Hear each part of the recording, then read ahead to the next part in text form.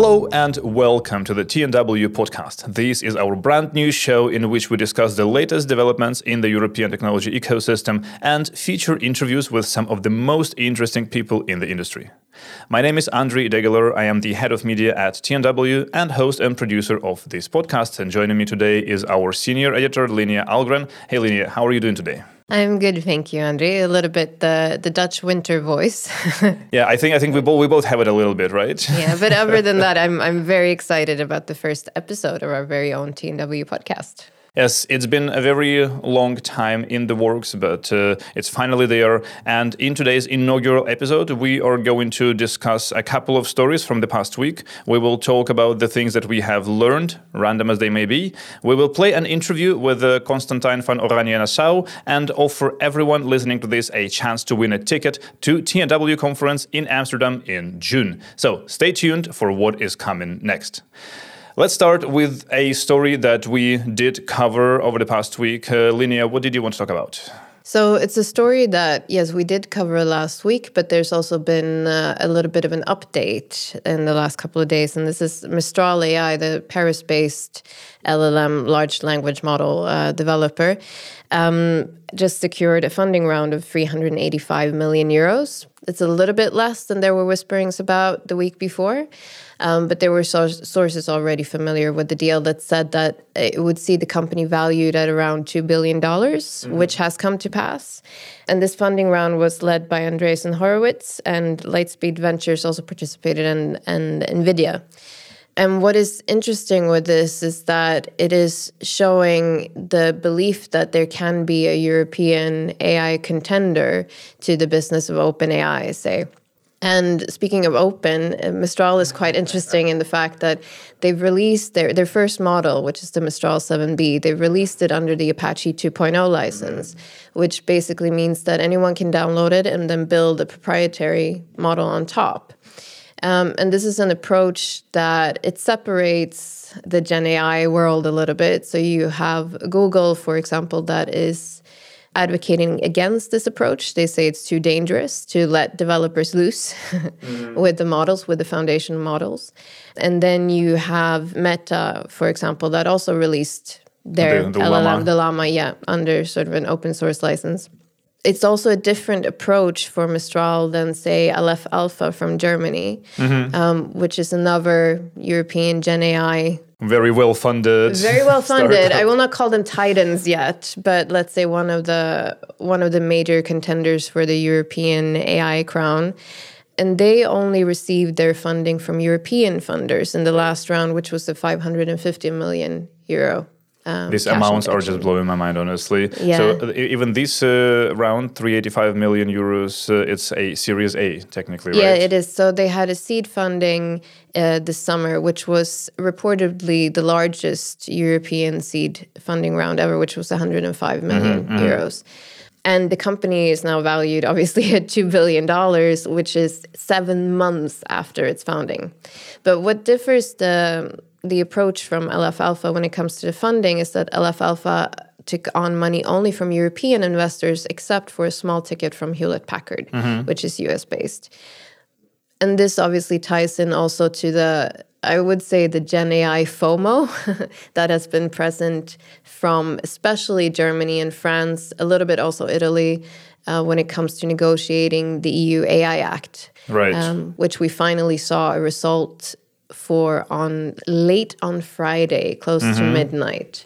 Obviously, the negotiations on what it will actually entail in detail is still ongoing and will take some time yet to hash out. But so there's been a big week for European AI. Yeah, this is going to be a very interesting time. And do you think we're going to hear any new details before Christmas on the Act? I hope so. So the stickiest parts were the rules for foundation models, whether it would be binding rules or a code of conduct, etc. And speaking of Mistral, this is something that the founder, Arthur Mensch, was against, right? Yes.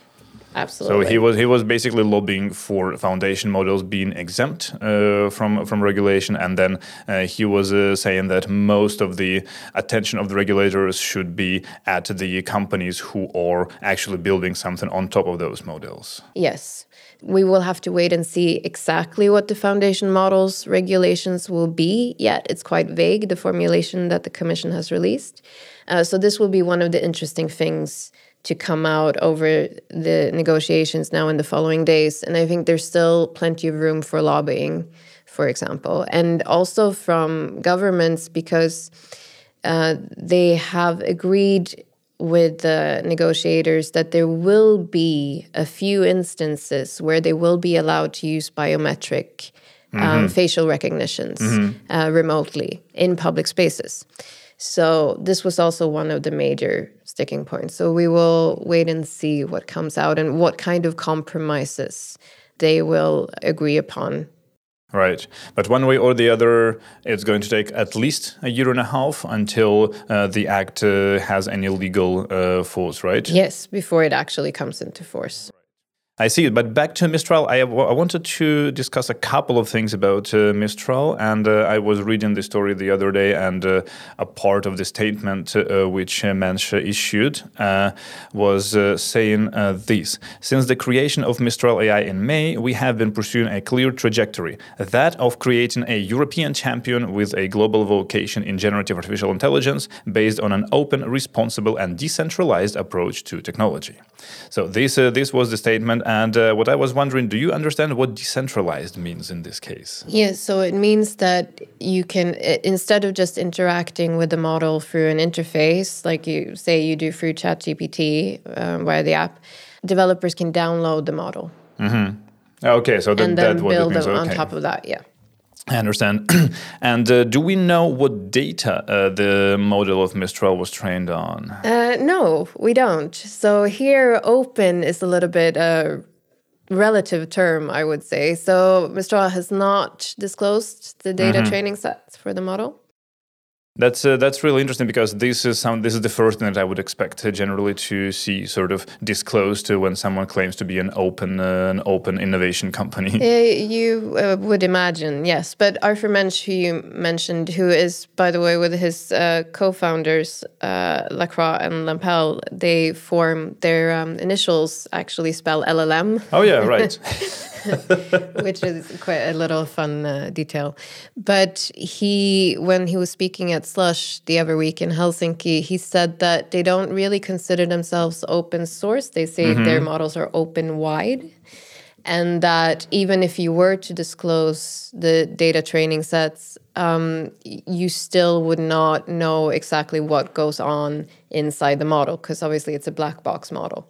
Yeah, right. So you can give the weight of the model, etc., but there are still things that wouldn't be open per se.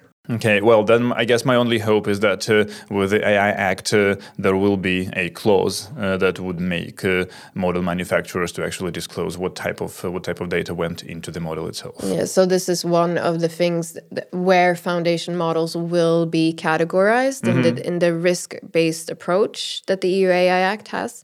So for high-risk models, for example, you will need to disclose the data training sets. And how do they define high risk then? So this would be systems that relate to things such as critical infrastructures, medical devices, access to educational institutions, or for recruiting people or law enforcement, etc. So they will need to provide high quality of data sets. They will need to log their activity, have detailed documentation, human oversight, and also a high level of robustness and cybersecurity. Right. That makes a lot of sense on paper. So let's see where it actually ends up.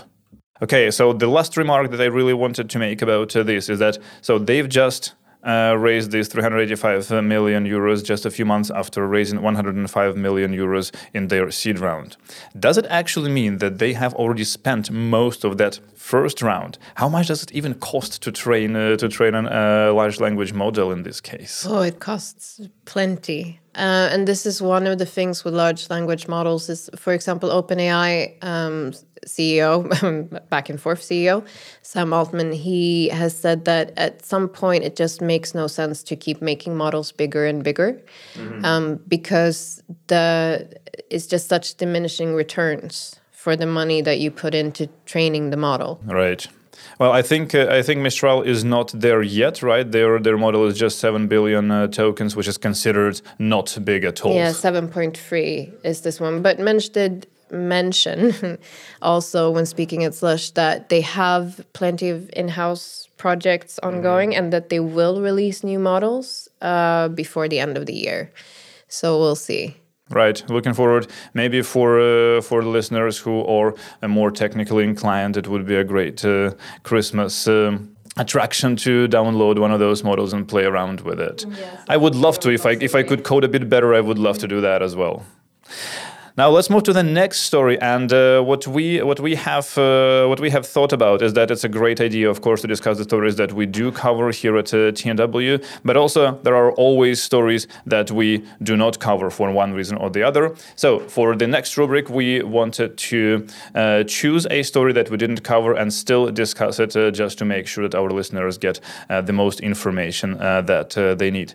So Linnea, what do you think of? What is the best, most interesting story that we didn't cover? So I think something that flew a little bit under the radar, unless you're particularly interested in aerospace and a little bit of an av geek, which I am, is that Lilium Jet, which is a Munich-based eVTOL startup, eVTOL stands for Electric Vertical Takeoff and Landing Vehicle, had the arrival of its first complete fuselage to the final assembly line in its facilities in Bavaria. This means that it can actually commence production. And this is something of a watershed moment, they're naming it, but I would agree because they're shifting from the design phase to industrialization. And it's something that's significant, I would say, for all eVTOL startups in terms of certification and the trajectory to go there and their collaboration with the EASA, etc. And actually the first 7 aircraft to come off of the final assembly line will be used for EASA certification test flight campaigns. And then the deliveries are expected in early 2026, although we have seen with eVTOLs thus far that startups keep pushing the date forward. So I would expect us to see a little bit more of a delay in that, but still the fact that production has actually commenced for the full-scale aircraft is really exciting.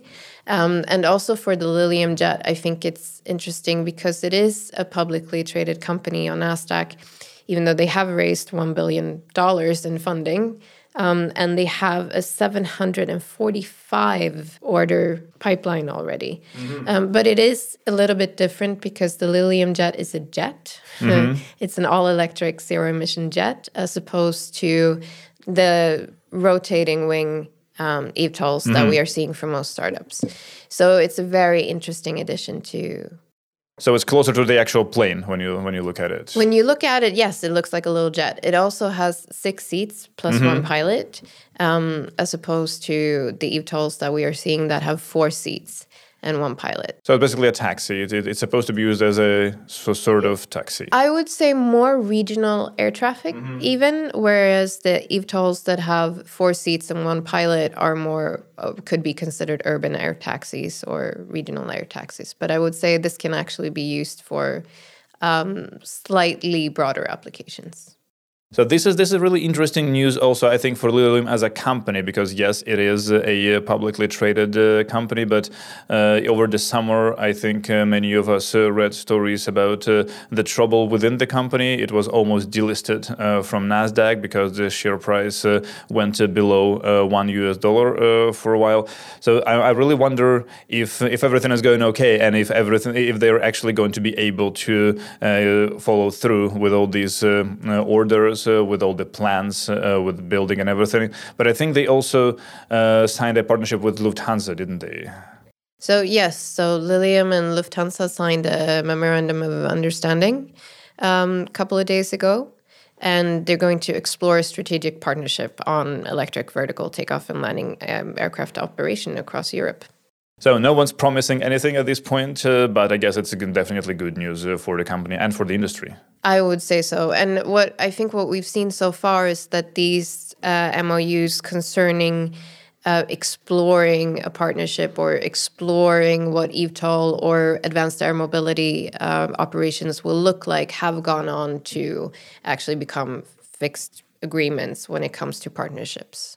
All right, and it is time to move to the next part of the podcast, which I like a lot, and this is something that we have learned over the past week. So each of us has brought to the table one learning from these past few days. Linnea, you can start. What did you learn this week?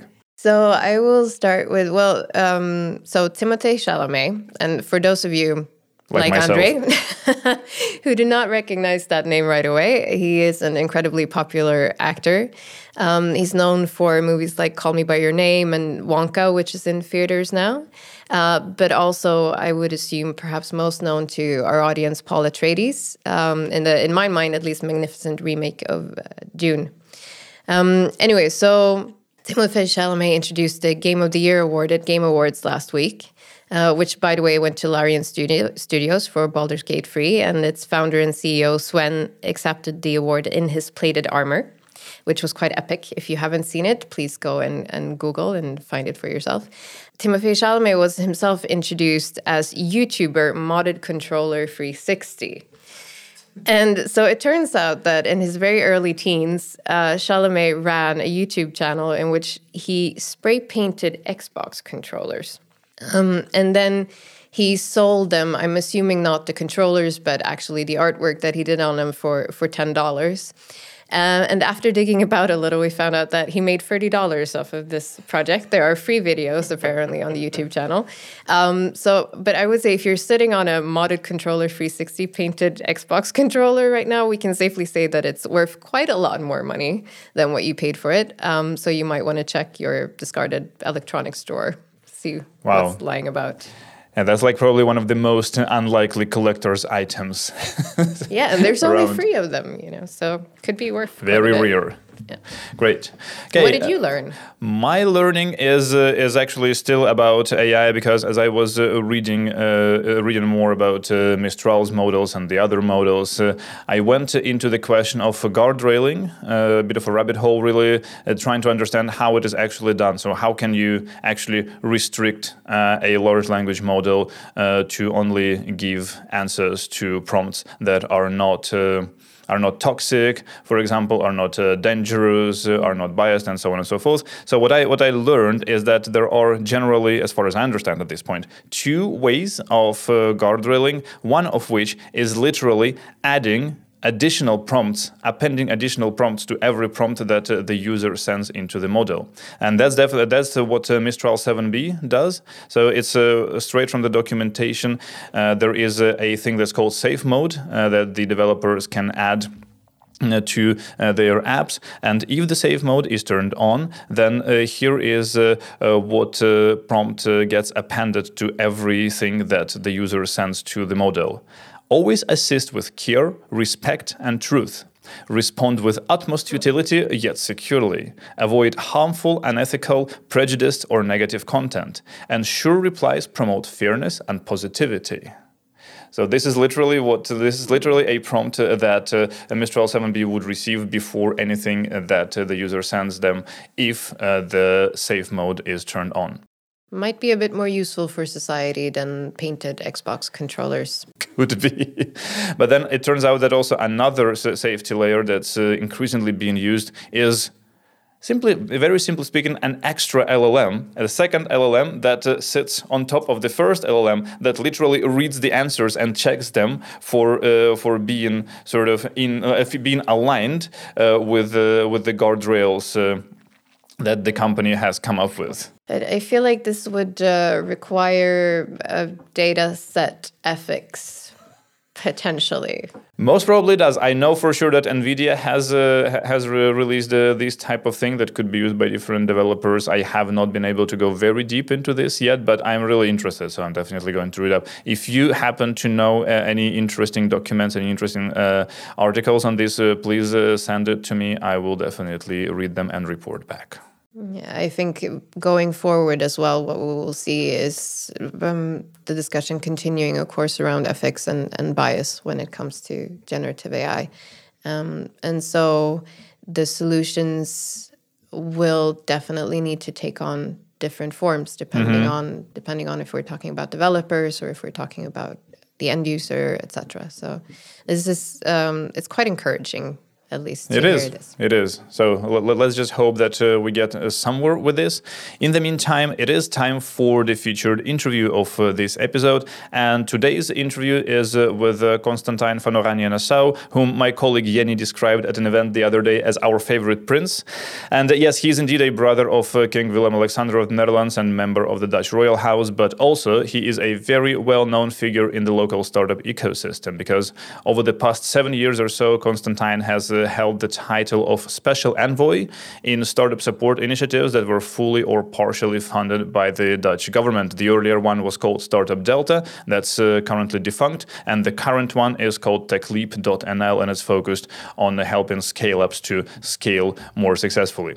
So earlier this year, the Dutch government decided to cut the budget of techleap.nl in half, prompting some changes within the organization. So we talked about this during the interview, among a whole lot of other things, such as a European startup policy, funding gap for deep tech startups, and so much more. The interview was recorded earlier this year at a Tech Barbecue conference in Copenhagen. So here it is. Enjoy and stay tuned for the giveaway that's coming next.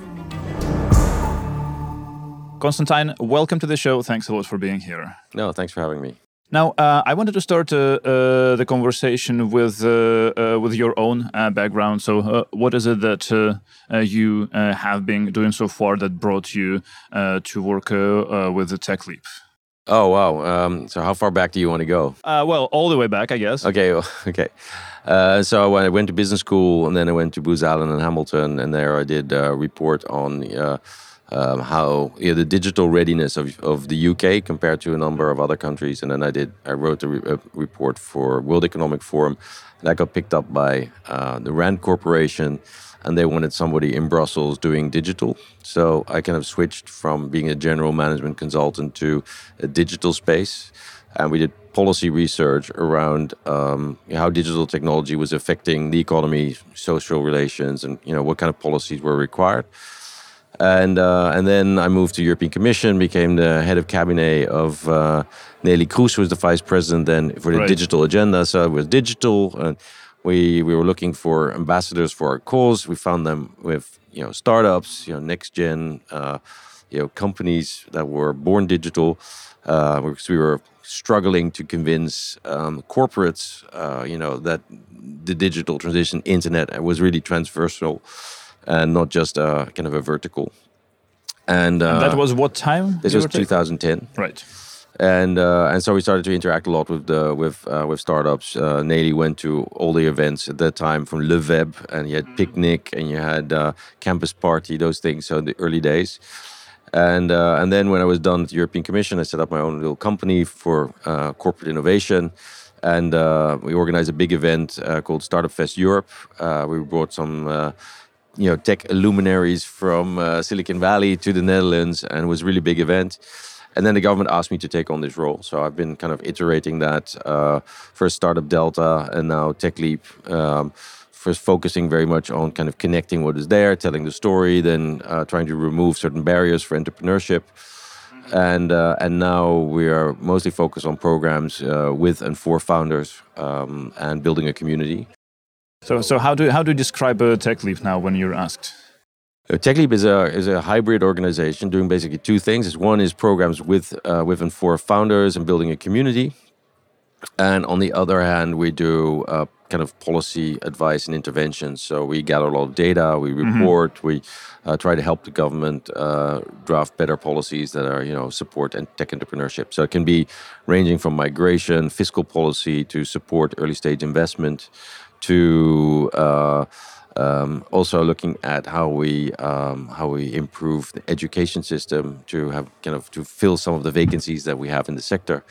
And an important topic is diversity. How do we create, make the tech sector more diverse? And what do you think have been some of the most important changes that you helped move forward over these years? Yeah, a good question. It's always a good question. So we have a number of KPIs, but I think in fact the biggest successes are probably that there's a cultural shift that tech and startups have become a real feature also in economic policy. Has become much more strategic. I think there's a much stronger community now. I think people know much better what's going on. There's a much more lively VC sector. So there's access to capital has improved tremendously, but a lot of knowledge has been kind of created around how to scale companies, how to grow them, and we're now really looking at where there are still big bottlenecks, like in the education and university system around tech transfer. So how are we going to get science to translate to new businesses? And so one of the features there is that we kind of with the universities developed standard term sheets, so that are much more entrepreneur friendly. Another thing, it was at the start of TechLeap when COVID hit that we in really short time we developed a loan scheme to bridge the bridge loans through convertibles, and we supported some. I don't know how many companies in the end. There's only more than 2,000 companies requested a loan.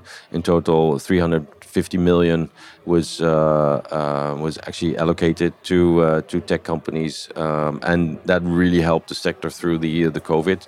So those kind of interventions I'm most proud of. And most recently, we attracted NATO, the 1 billion NATO Innovation Fund to establish itself in the Netherlands. That was also a bit of a success. So. Yeah, but how big of an effort was that? We're not done yet. Oh, it's working with 2 government departments and working in a very regulated space is always difficult, and we were not actually geared to do that. It was actually one of my employees, and she was kind of head of investor relations, and Evelien de Vries she's called. She just put her claws into this and said, "We're going to get this." I said, "This is not your actual job, but if you want to spend time on this, go for it." And she did a remarkable job, and it kind of worked out. So, wow, we have to stay flexible, and you have to be opportunistic as well. So, absolutely. And then, there are governmental or government-adjacent organizations similar to TechLeap in many European countries. I think in every European country you have something like this. How do you think TechLeap is different? Because you probably have met the other organizations. You know how they work. Yeah, they're all slightly different. I think we are. You can best compare us to Tech Nation, but then Tech Nation was a few years ahead of us. So we do programs and more systemic interventions. We've been shifting from being privately funded to fully public funded, and now we are again going to more private funding. So, and then some of the organizations are more like unions, or no, how you call them, associations. So representing startups, like in Germany, this Deutsche Startup-Verband. I think in Sweden there isn't really something like this. There are kind of more loose initiatives. So it's a very different kind of its whole landscape of interventions, and everything kind of suits your country. Like in France, you have La French Tech, which is more government focused and driven by government, whereas we are an independent foundation and we're deliberately outside of government. So some systems are more top down and more kind of directive. Ours is very bottom up. So they're all kind of trying to do more or less the same, but in the way that suits their country best. Yeah, well, it's nice to be outside of the government for some purposes, but sometimes it ends up with your funding being cut in half, as has happened. That's absolutely true. Government is not always the most reliable partner because there's budget cuts and there's different priorities. So I would advise anyone in this space to also try to have one leg outside of the government. And so we are an independent foundation, and we were already working to kind of privatize a number of our activities that we felt that they could be funded separately, and were much more kind of services to companies. That also it's quite. I don't think we really need the government to fund those things. So we think it's actually a good thing. But if you depend completely on the government, then you are pretty.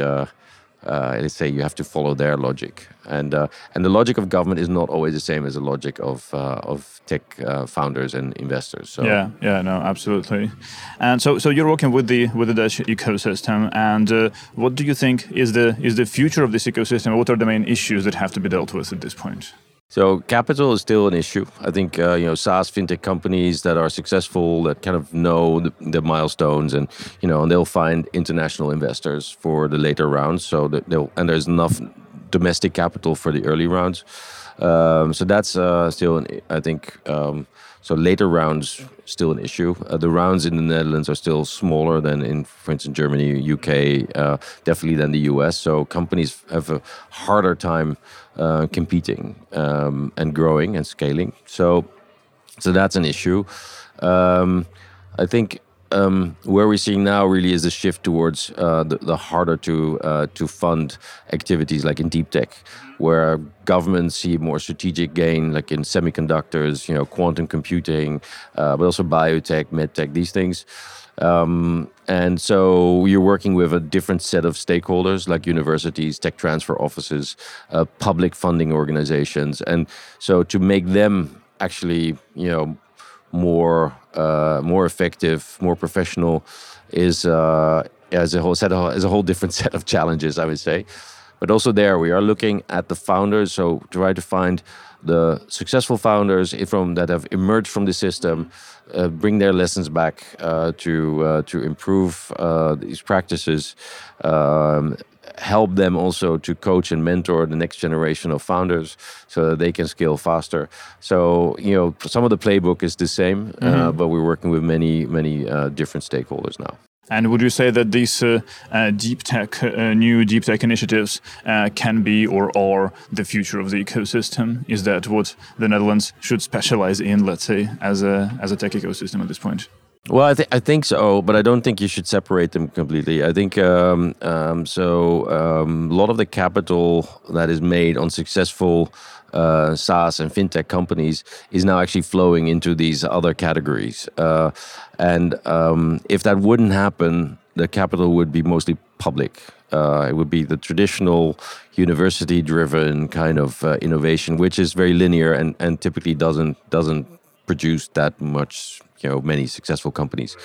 So you want a private wealth to go back into the system, and many actually people that made money in tech are concerned about the large kind of problems in the world. So they climate change, the food transition, energy transition, those kind of things. So they actually are willing to invest, and not just invest in an NGO or in activism, but also in new businesses. And so there, I think there is a lot of potential there.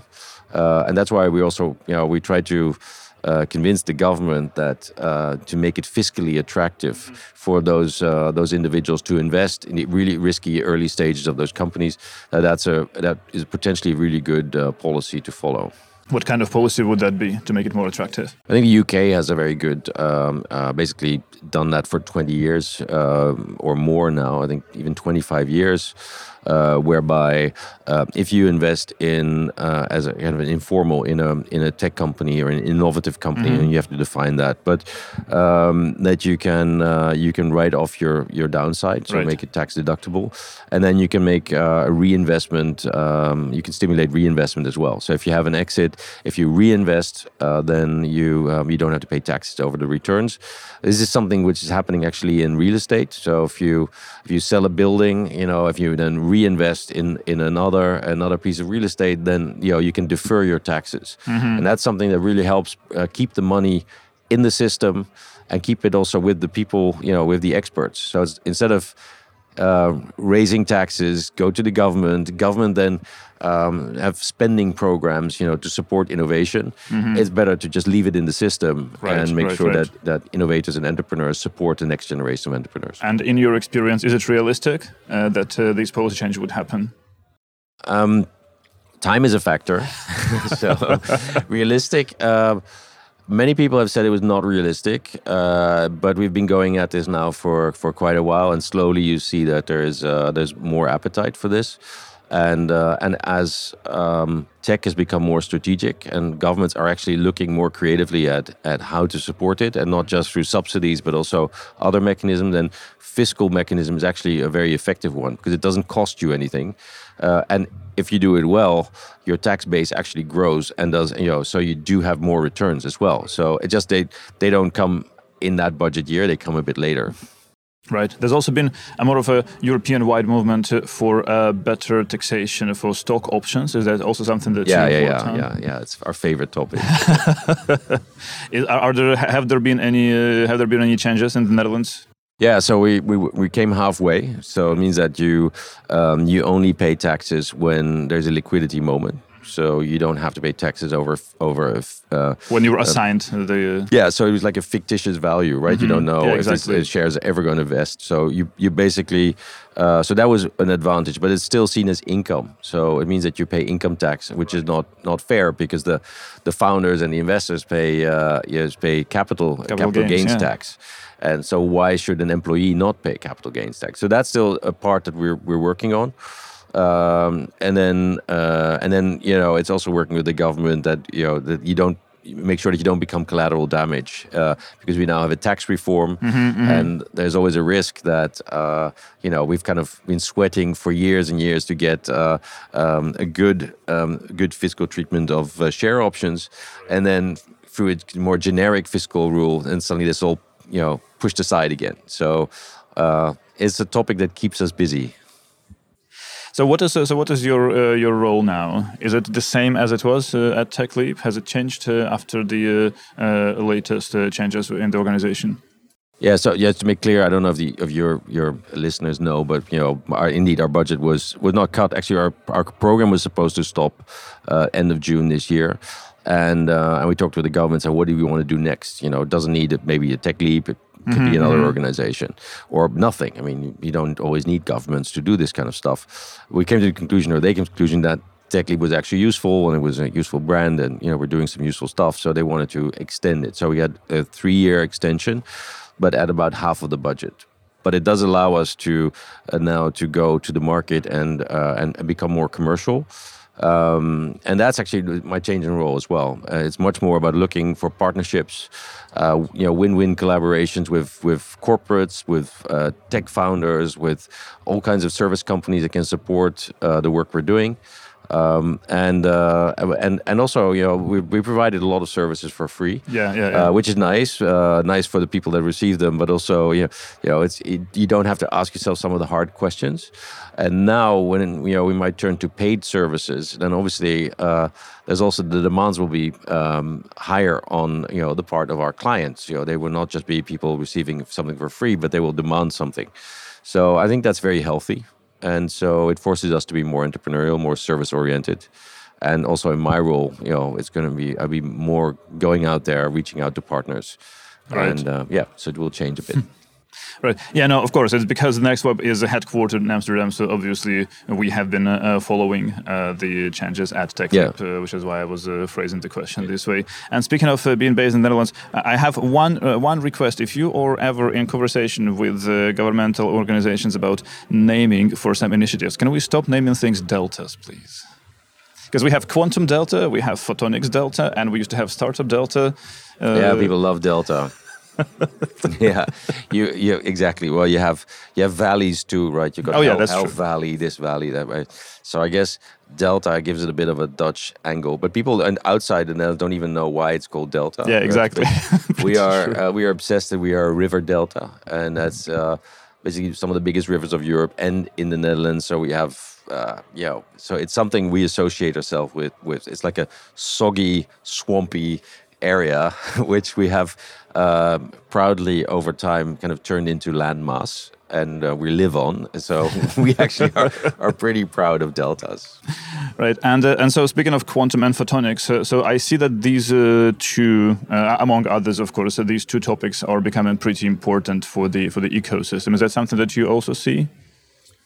Yeah, I mean, we are kind of looking at what the future brings, and now some of these technologies are becoming investable, and so photonics is maybe a bit earlier than quantum, but quantum has a whole kind of scientific customer base that's already, and of course there's some really big companies investing in this. So the interesting part there is that we're seeing.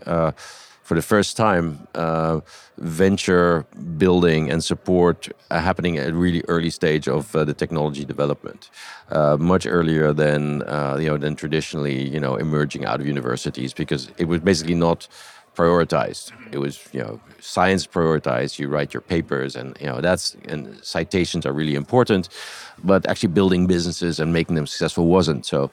And that's now different. And so we have, I think, some 36 quantum companies in the Netherlands, of which I think 18 are within the portfolio of Quantum Delta, and 10 are now going to have international investors on board. So that's going pretty well.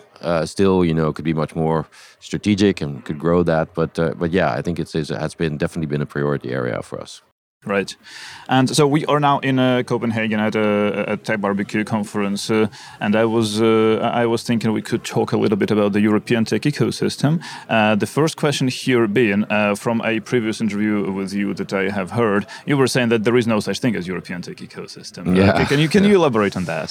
So I think there's a lot of collaboration, more and more.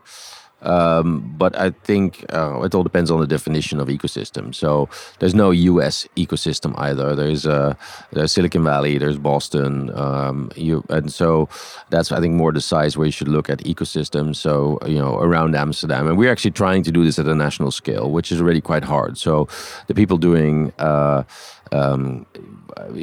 Megatronica in Eindhoven, building 3D printing machines and all that, they don't particularly connect with the SaaS communities of Amsterdam, and much of the funding actually is in Amsterdam, for these more peripheral areas, and so just pulling that together, also between sectors, so that the biotech sector is actually interacting with some of the founders in fintech, just sharing entrepreneurial stories, getting access to different sources of capital. These kind of things is not happening by itself. So when I then hear about European ecosystem, I understand that we do try to do more. There are certain instruments that are cross-border. Many of our investors are now investing across Europe, mostly kind of Nordic and UK, or the DACH countries, Germany and Austria, Switzerland. So yeah, it's kind of starting to grow, but you could not call that an ecosystem. So what you're saying is that it's already hard enough to put together an ecosystem on the level of the Netherlands. Yeah, no, absolutely. And there you have a lot of common instruments and stuff, but still, what it is about, if you just take the ecosystem around in the south of the country. So you have a big company called ASML, you got Philips, NXP, a few of those companies. They shed their talent and they start new companies.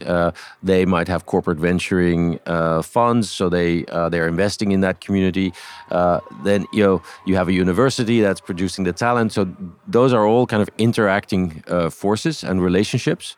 That's an ecosystem, and you already just think, for instance, Germany, what's happening in Bayern is really not connecting really well with what's happening in Hamburg or in Berlin, and so just say that you have a European ecosystem is I think a far dream, and might not even be desirable, because you also need a certain pride in a certain location, and people feel proud about a city, or so that's kind of a unit that works well, or maybe a province, or maybe even a country.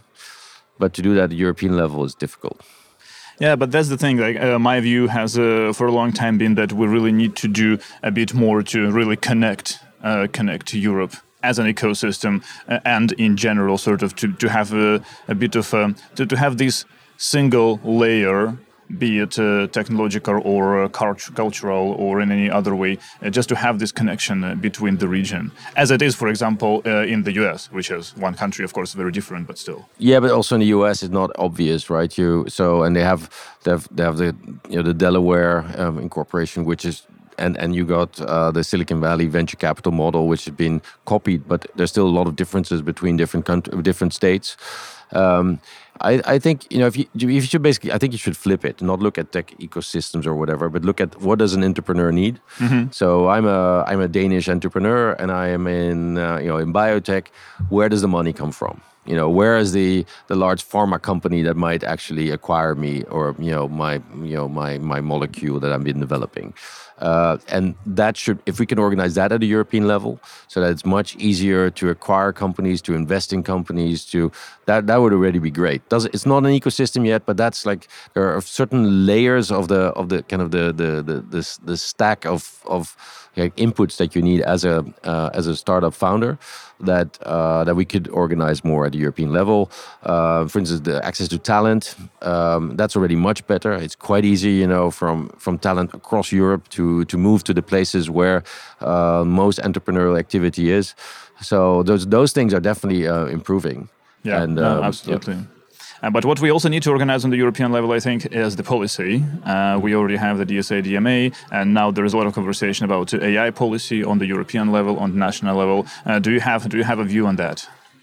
Well, I think it's good we have European norms. I do think that some of these developments, like AI, go so fast. It's very hard to regulate anything in that space. So you have to be very careful that you're not kind of also closing a door on innovation. So I've mixed feelings in the fact that we as Europe have become very good at regulating, but not really good at creating, and there has to be a balance there. So you can't regulate yourself into being a productive, innovative continent. So by blocking others, we're not kind of supporting ourselves, and so I think if we can get a good balance in also seeking opportunities in tech and having a more innovation policy, more support for entrepreneurs, and actually allowing those companies in Europe to grow, to become the next ASMLs or next ARMs, these kind of companies. We need many more of those. And we should avoid or be careful that our regulation stops them from actually developing into that size. So, do you think then there is too much regulation at this point?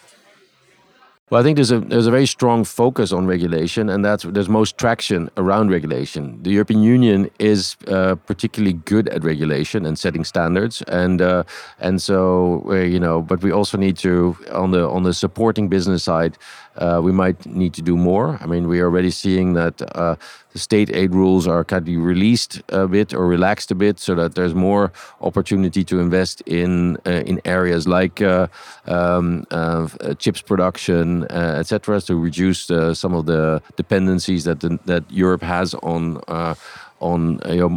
producers from outside Europe. So, but I think we shouldn't be naive, and we should actually also invest in growth of our tech companies and not just in regulating.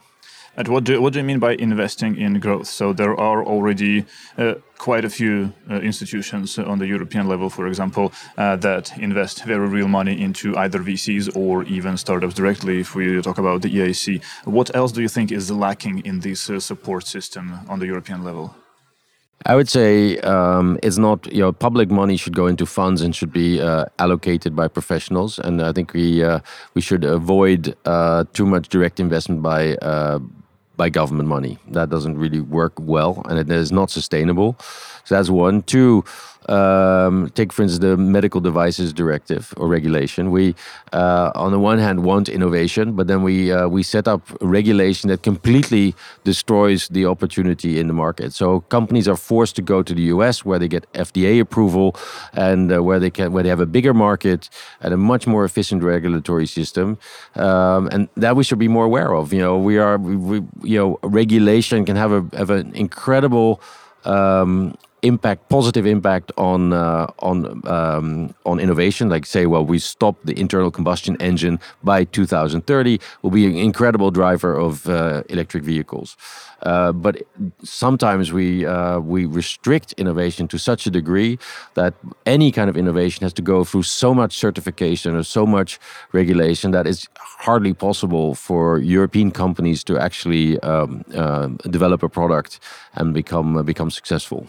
Right, and to wrap it up, and how do you see this change? What needs to be done to change it? How do you talk to the relevant authorities to change things? Well, we did a lot of that. Actually, now I don't waste too much time in doing that. I tell companies, if you want to be successful and if you need to go to the US for that success, go to the US. And if a lot of companies go to the US, then policymakers will wake up and they say, hey, we're losing all our companies. And then they might finally look at why is that? And what should we change in the way we work and how we regulate to actually make it more interesting for those companies to stay here. So, for instance, now the IRA, in the US makes, through tax ruling, make it very attractive for companies that are engaged in climate-related activities to move into the US. That kind of wakes up Europe by saying, hey, wait a minute. If we want those companies to also stay here, we might also do something to make it more interesting here. And then we find that we can't use the fiscal instrument. We go through a whole lengthy procedure and it's super complicated. And what I hope is that people see that and suddenly say, well, this is not good enough. We have to change that. But you need pain to change, and not just policy documents and reports. So I kind of spend my time where I think I'm most effective, and if I can support entrepreneurs be successful, and if they need to go abroad, then that's a consequence. It's a pity, but it's better than that we have no company at all. Absolutely, Constantijn. Thank you so much for your time. Thanks for your answers. Thanks for joining the show. Thank you for having me. So this was the interview. I hope you did enjoy this conversation. Let us know what you think about it. In the meantime, we only have space for one more thing before we end this podcast, and this is your chance to win a ticket for the next web conference that happens in June next year in Amsterdam. This time, if you would like to win a ticket, all you need to do is fill out a type form that we have set up, and you will find the link in the show notes.